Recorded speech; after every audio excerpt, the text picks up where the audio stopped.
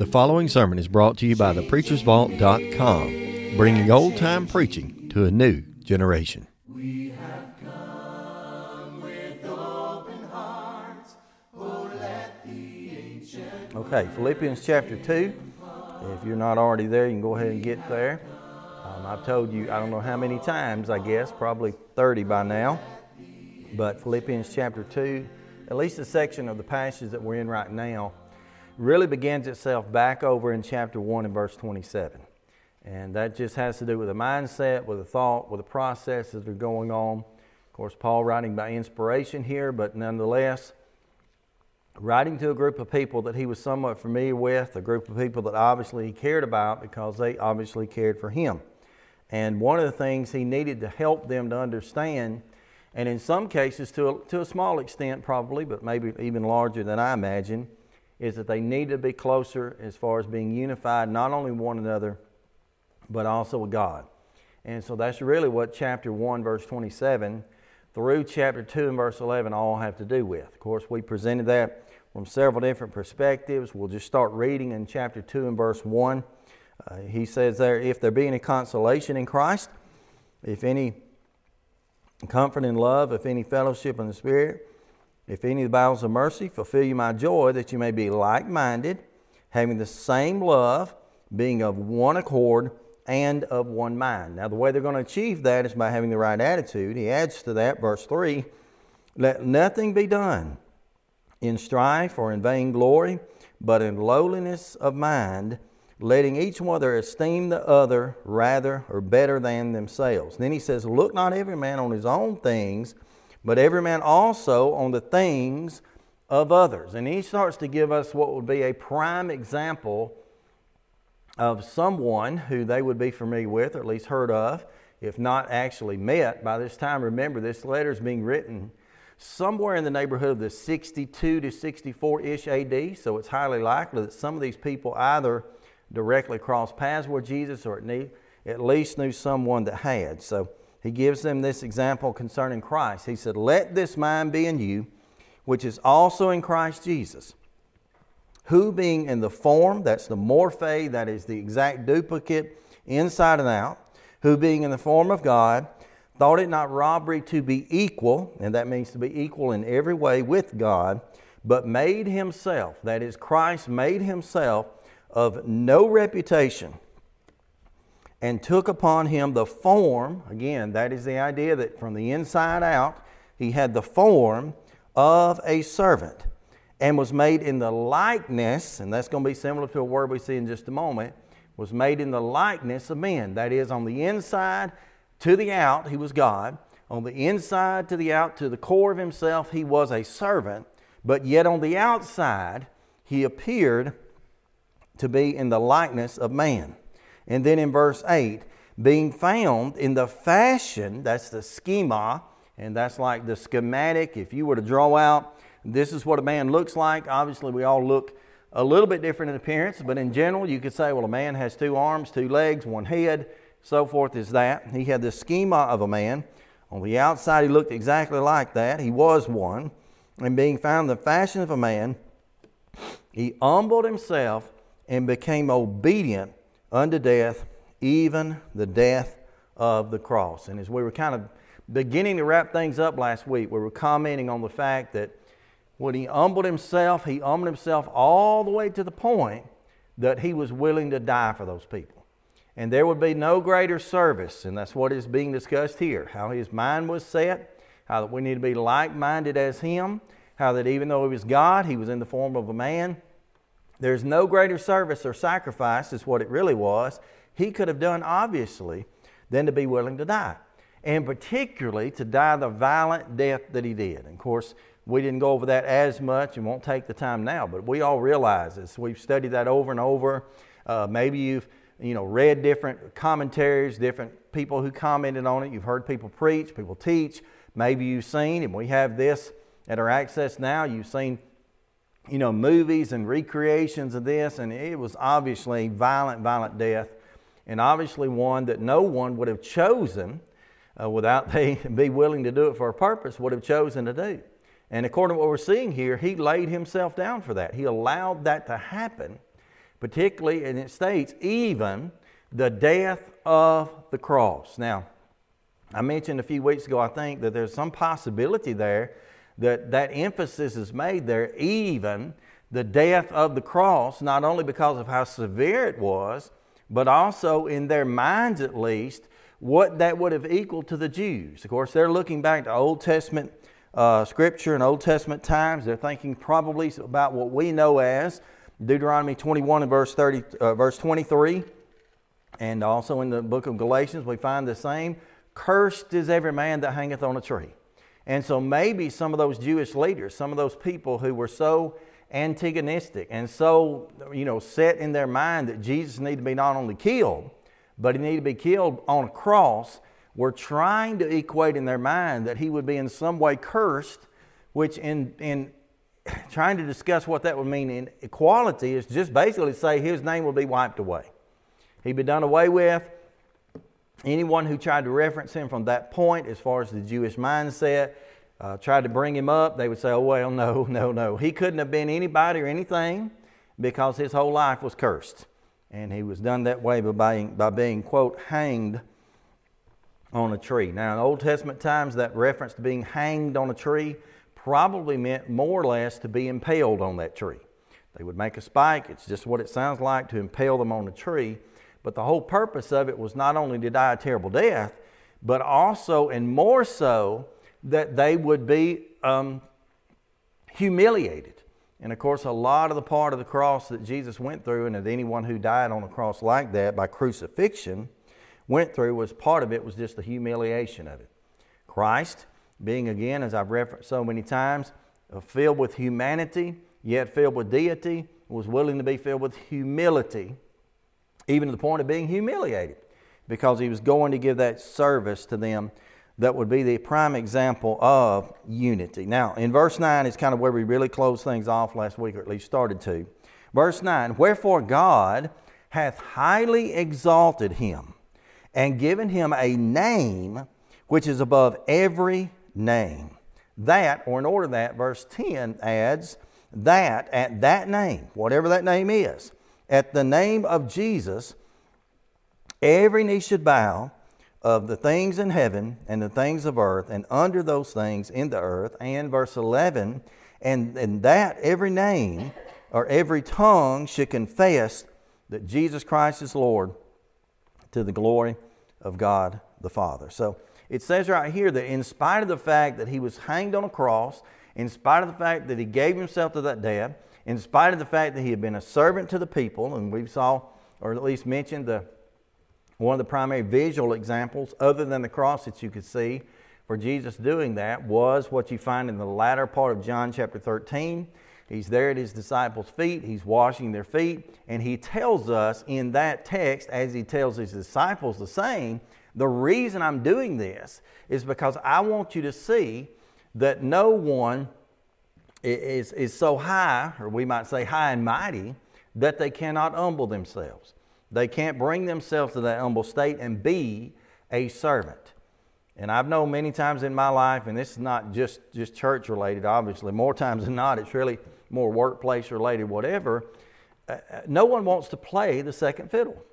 Everyone wants to be the primary person who's in charge, who's taking charge, who's being noticed and recognized and given some kind of authority or attention for what they do, when that's not exactly at all what Jesus taught. Jesus taught us to be servants. Now, if every one of us, myself included, obviously, if I would serve others, as previous text has said, if I would serve others and put the others as better than myself, that would just trickle down to the fact that we'd all be servants, and the service that we do would all go to one to another, and that in turn would have God to look down and be pleased. And so that's what we need to be and ought to be looking for. But in contrast to that, verse 9 says, wherefore, because of what's read above it, wherefore God hath highly exalted him. What does it mean to be exalted? To set apart, but to lift up. If someone is exalted in the minds of those who are exalting them, they're lifting them up. They're giving them some type of recognition as to how important they are. Sometimes we do that with humans. Sometimes we do that with items around the house. You know, we might have a prized possession left to us and from someone who's passed on, a grandmother, mother, something like that. And that item is extremely important to us. And I don't know that it applies itself as well as it did, but I can remember as a child, being grandparents' houses and such, others that had fireplaces, the things that mattered the most, where did they end up? Right there above the fireplace on the mantle. Or right there in the bookcases beside it, whatever. That's the things that mattered the most. Those treasures, those things that people appreciated, those things that people loved, whether it be a photograph or just some item, those things would be put in the forefront of a room. They'd be put to where everyone who came in would notice. And so this term is exactly the same as that, other than the fact that it expands itself to say that God highly exalted him. Now, who had exalted Christ prior to his crucifixion more than God? Now, the key to listening there might be more than God. You can do this right here, no one.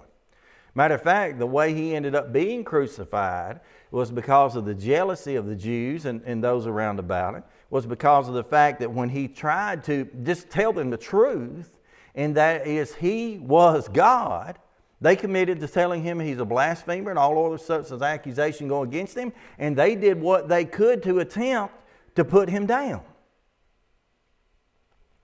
Now, outside of the disciples and those that came and heard him, and things started, I guess you might say, to click with them. The majority of the people, at least the ones that showed up at the crucifixion scene, or the scene of the judgment before the crucifixion scene, maybe in Pilate's courtyard or what have you, the majority of those people, what was their idea? Put this man down. And so they tried to put him down. They tried to put him away. They tried to, wipe his name from the pages of history. And God took that exact moment and used it to his advantage to highly exalt him. Now, reading on what it says directly there. And wherefore God hath highly exalted him and given him a name which is above every name. Now, I know last week as we were closing, I wasn't trying to read the whole thing nonetheless, but I did bring the little paper back that I had last week. Hundreds of names that you'll find in Scripture that are references to God and or references, prophetic references, because most of these are found in the Old Testament, reference Jesus. And they reference how important he would be, each of these being, I would describe it as a puzzle piece that could have been put together by the Jews, that could have been put together by prophets and seemingly us, that actually in reality, these types of names like the Anointed, the Beloved, the Cornerstone, the Dayspring, the Deliverer, the Judge, the King of Kings, and the Mighty God. And these things here, these names come straight out of Scripture. What they really did in turn, if you study that through, and I've really just kind of gone back over the last week and just dug back and tried to look some of these names back up and say, okay, why was that said? What was it describing? And who was it written to? And what I came to know is these puzzle pieces, really just the names, give us a huge insight into the character of God. Now, if Jesus is God, then God is God is God, and by knowing Jesus, we know God. And by seeing just the characteristics that are given to him. Remember, it's a little bit similar today, not nearly to the extent, but there's, as we would sing sometimes even, there's something about that name. And there's usually some significance to a name. Now, most of us, we don't focus on it as much. I know the first time I supposedly learned what James meant or Juliana meant or Cameron meant, we were probably at a trade day or some fair. And, somebody had the little table set up and they're selling little embroidery things or picture frames, and it had the name and what the name meant. In Jesus' day, though, seemingly names were definitely meant, it had some characteristic to them. Matter of fact, the way that I might prove that if I tried is the fact that how many numbers of times you'll read of someone and it'll say their name and it'll say what their name means. What's a good example of that? His name started with a B. Barnabas. Others you could say the same. Jesus is yet another name. What did it say about the name of Jesus? I think that's kind of the primary focus of the text anyway, at least some of it. What did it say about Jesus? Matthew chapter 1, verses 18 to 25. The angel comes to Mary, and she tells Mary to do what? He shall be called Emmanuel, Jesus. Old Testament prophecies, Emmanuel. Why? Emmanuel, because He's God with us. That's the meaning of it. Jesus, for He shall save His people from their sins. Guess what Jesus means? Jehovah saves. So there was significance to names. And here we have, out of all the names, and these are not necessarily all, but I just thought the list was neat because they're in alphabetical order, and it just made it handy to see and to examine. But out of all the names of Jesus found in Scripture, the Bible says God specifically gave Him a name that was above every other name. So what might that be? Well, the Scriptures reveal to us really right here on the page in black and white what that applies to and how that is set up. Wherefore God hath highly exalted Him and given Him a name which is above every name. So whatever name He's given Him is above every, you could imply, every other name. Now, before we read what that is, we crossed it just a minute ago. We scanned it. Before we examine that, verse 10, let's think about a couple of other times that came up in my mind just really quickly today as I was looking at this again. A couple of other times when the name of Jesus was lifted up and when it was really not taken from Jesus to being something more than that. Let's go back. I don't flip or flop much, but I do want to go back to a couple of these. First of all, very familiar text. Go back with me, if you would, to the book of Matthew. When you get there, go to Matthew chapter 16. Matthew chapter 16. Just scan down the page. As soon as you see it, you'll know exactly what we're about to say about it. Matthew chapter 16.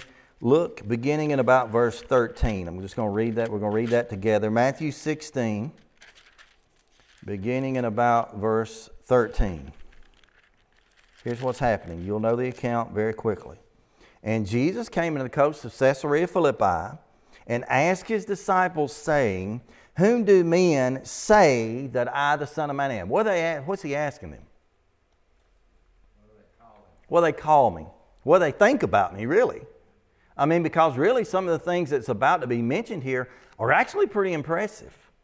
I mean, I'm James Edward Murrell, called Jim, called Fred by my mama, called Slim by, doesn't amount to nothing. But if someone got confused and said, well, we'll read on. If someone got confused and says, well, he must be John the Baptist, that's not a bad deal. Some say they are John the Baptist. Some Elias, that's Elijah, or Jeremiah, or one of the prophets. That's what people are saying.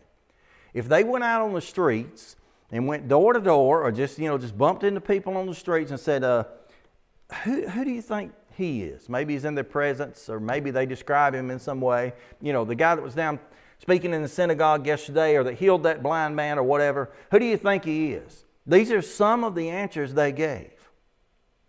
And again, they're not terrible answers. They're all honorable answers. They're all respectable answers. But the question is, are they right? No, they're not right. And so obviously the world needed some education on this. So Jesus turns it. He's like, okay, so we got that. But then He asks this question. You all know what this phrase is about to be. And He saith unto them, meaning His disciples, Whom say ye I am? Now Peter answers, but he didn't ask Peter, did he? He said, ye, you all, y'all. Who do y'all think that I am? Now, whether or not anybody else vocalized it or not, Scripture doesn't record it, but one of the most impressive, and at the time, time of writing, just looking at the New Testament in the order we have it even, we can understand this. Matthew, Mark, Luke, John, Acts, that. Time frame, time of writing.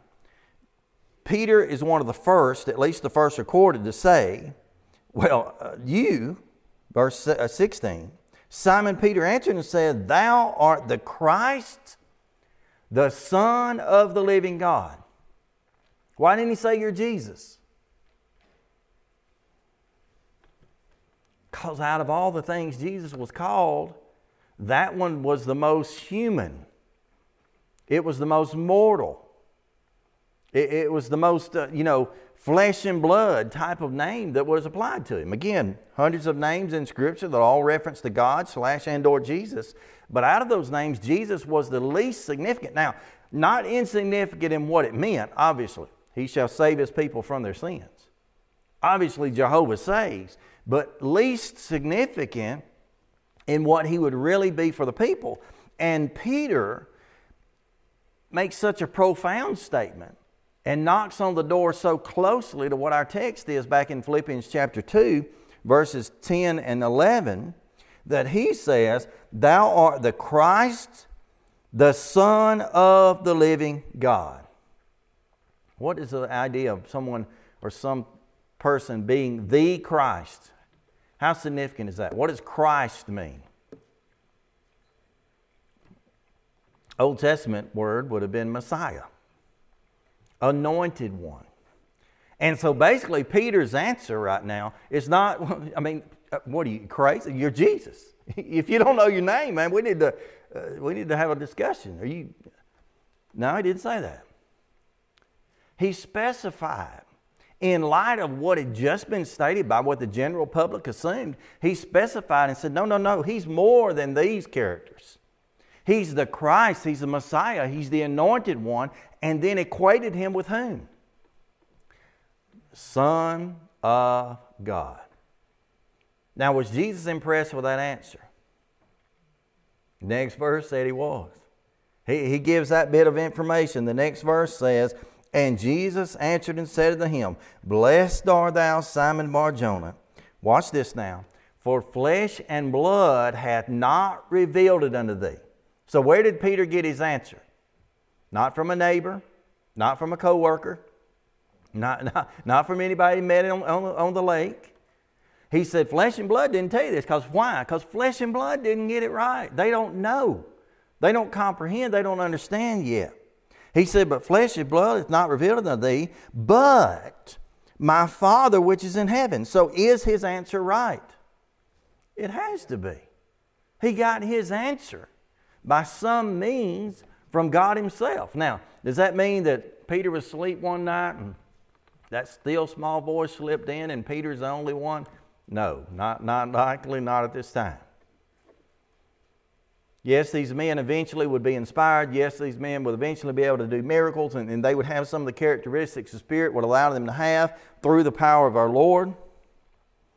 But at this point in time, when he tells him, "My Father is delivered to me," it's a good idea that Peter had followed prophecy and listened to what Jesus had been doing and saying. Yes, sir. And when Peter answered, he didn't say your name is Jesus Christ. He said you're Jesus the Christ. Yeah. He said, and to read it again, "Thou art the Christ, the Son of the living God."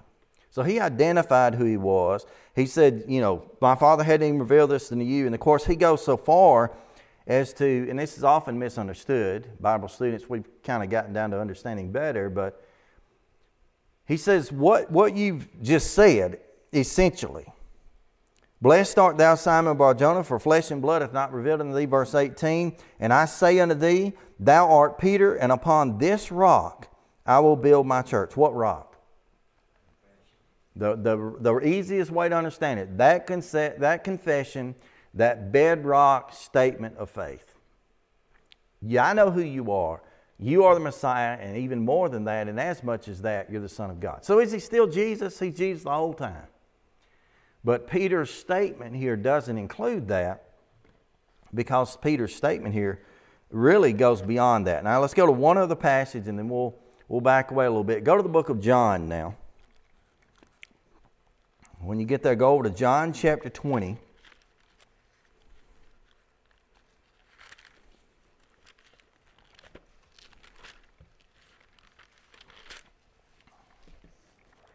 John chapter 20.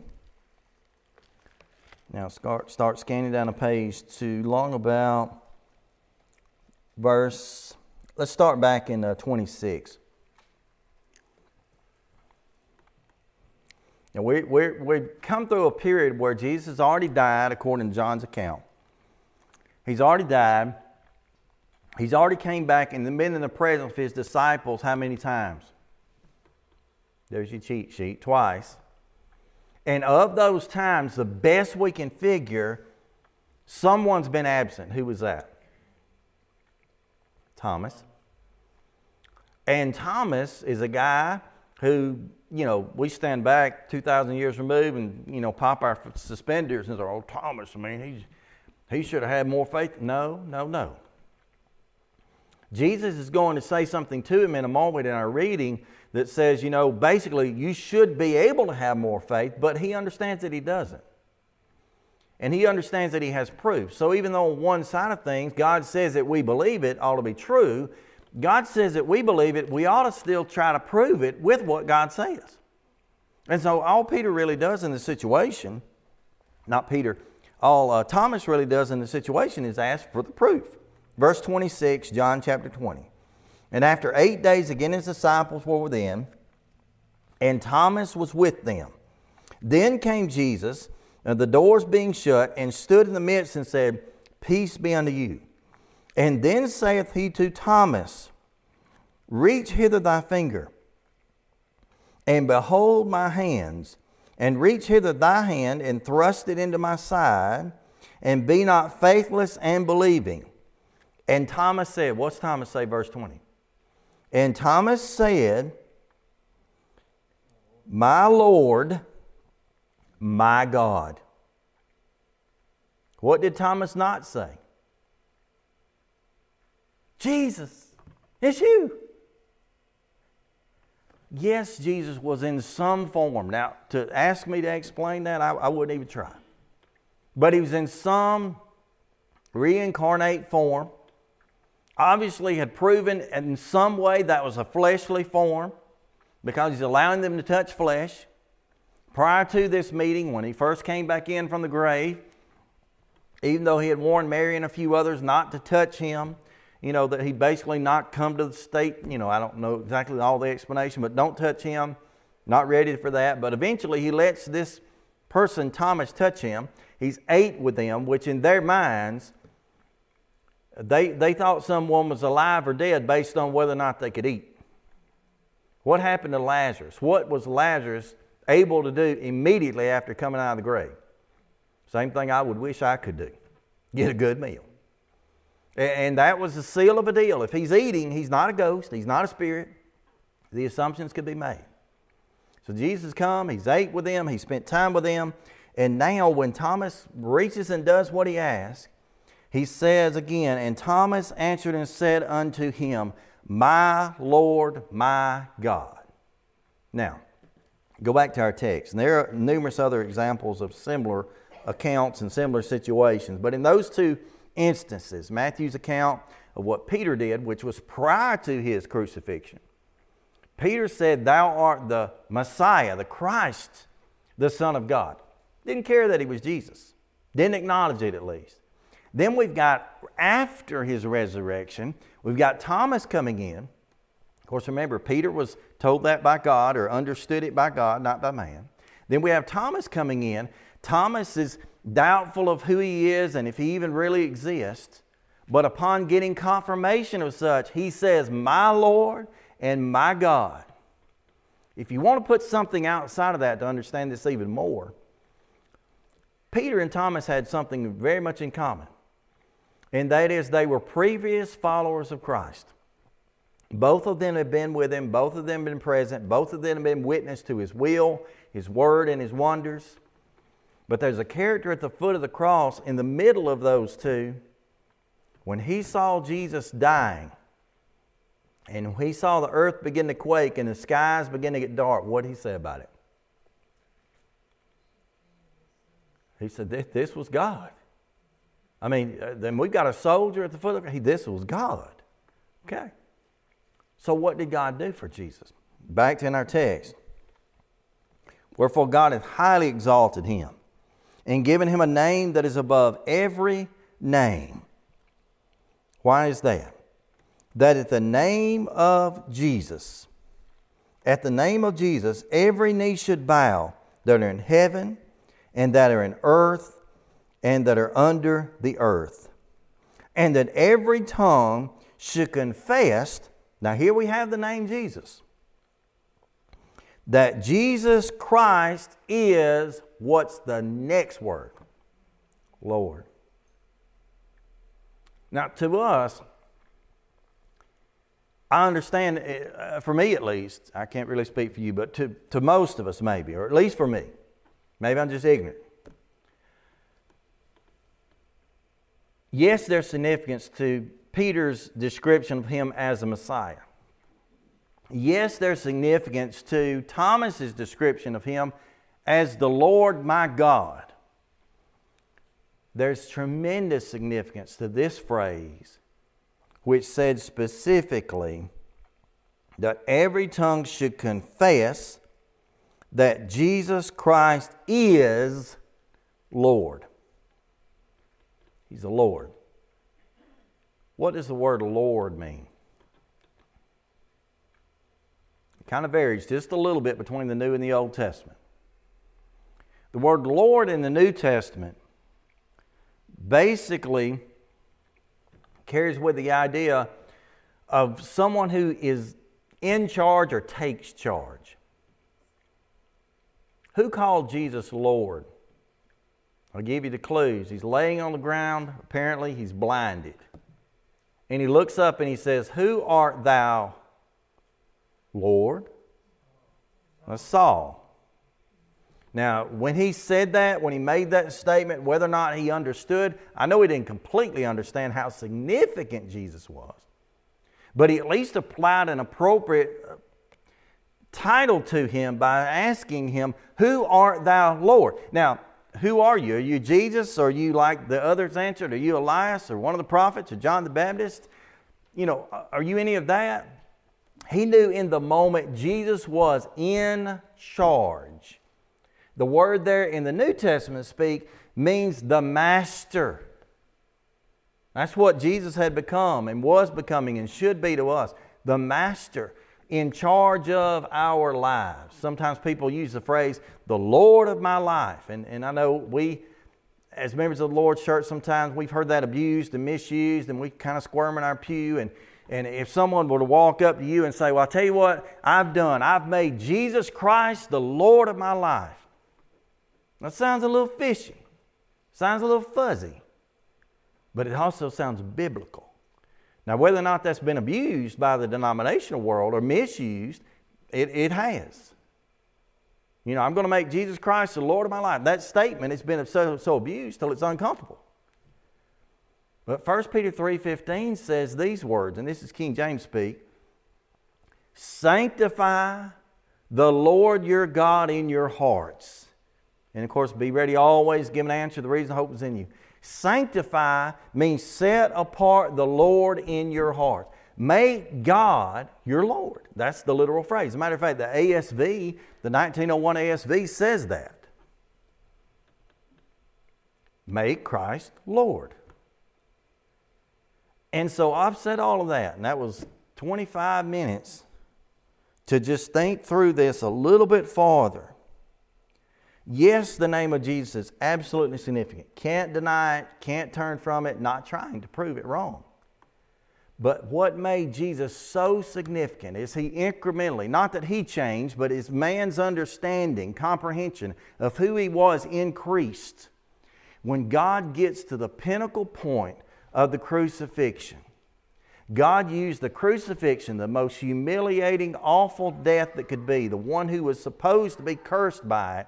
He highly exalted him and gave him a name that is above every other name. The name specifically stated here, the name Jesus Christ, Jesus Messiah. And the statement that they're supposed to understand now, we are in this hindsight era, is that every tongue should confess that Jesus Christ is Lord. The name that he was given, the name that was applied to him, which stands above every other name, is the fact that yes, he was Jesus Christ, but he was revealed to be Lord. That name has been highly exalted. So we'll come back to this on next week. We've made all of 2/10 of a verse progress, but that's a significant section of the text that I hope builds on some things we're going to see later. Thank you for your attention.